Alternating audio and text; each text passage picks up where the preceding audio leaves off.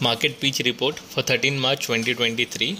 So in the latest trading session, the Nifty ended at a mark of 17,412.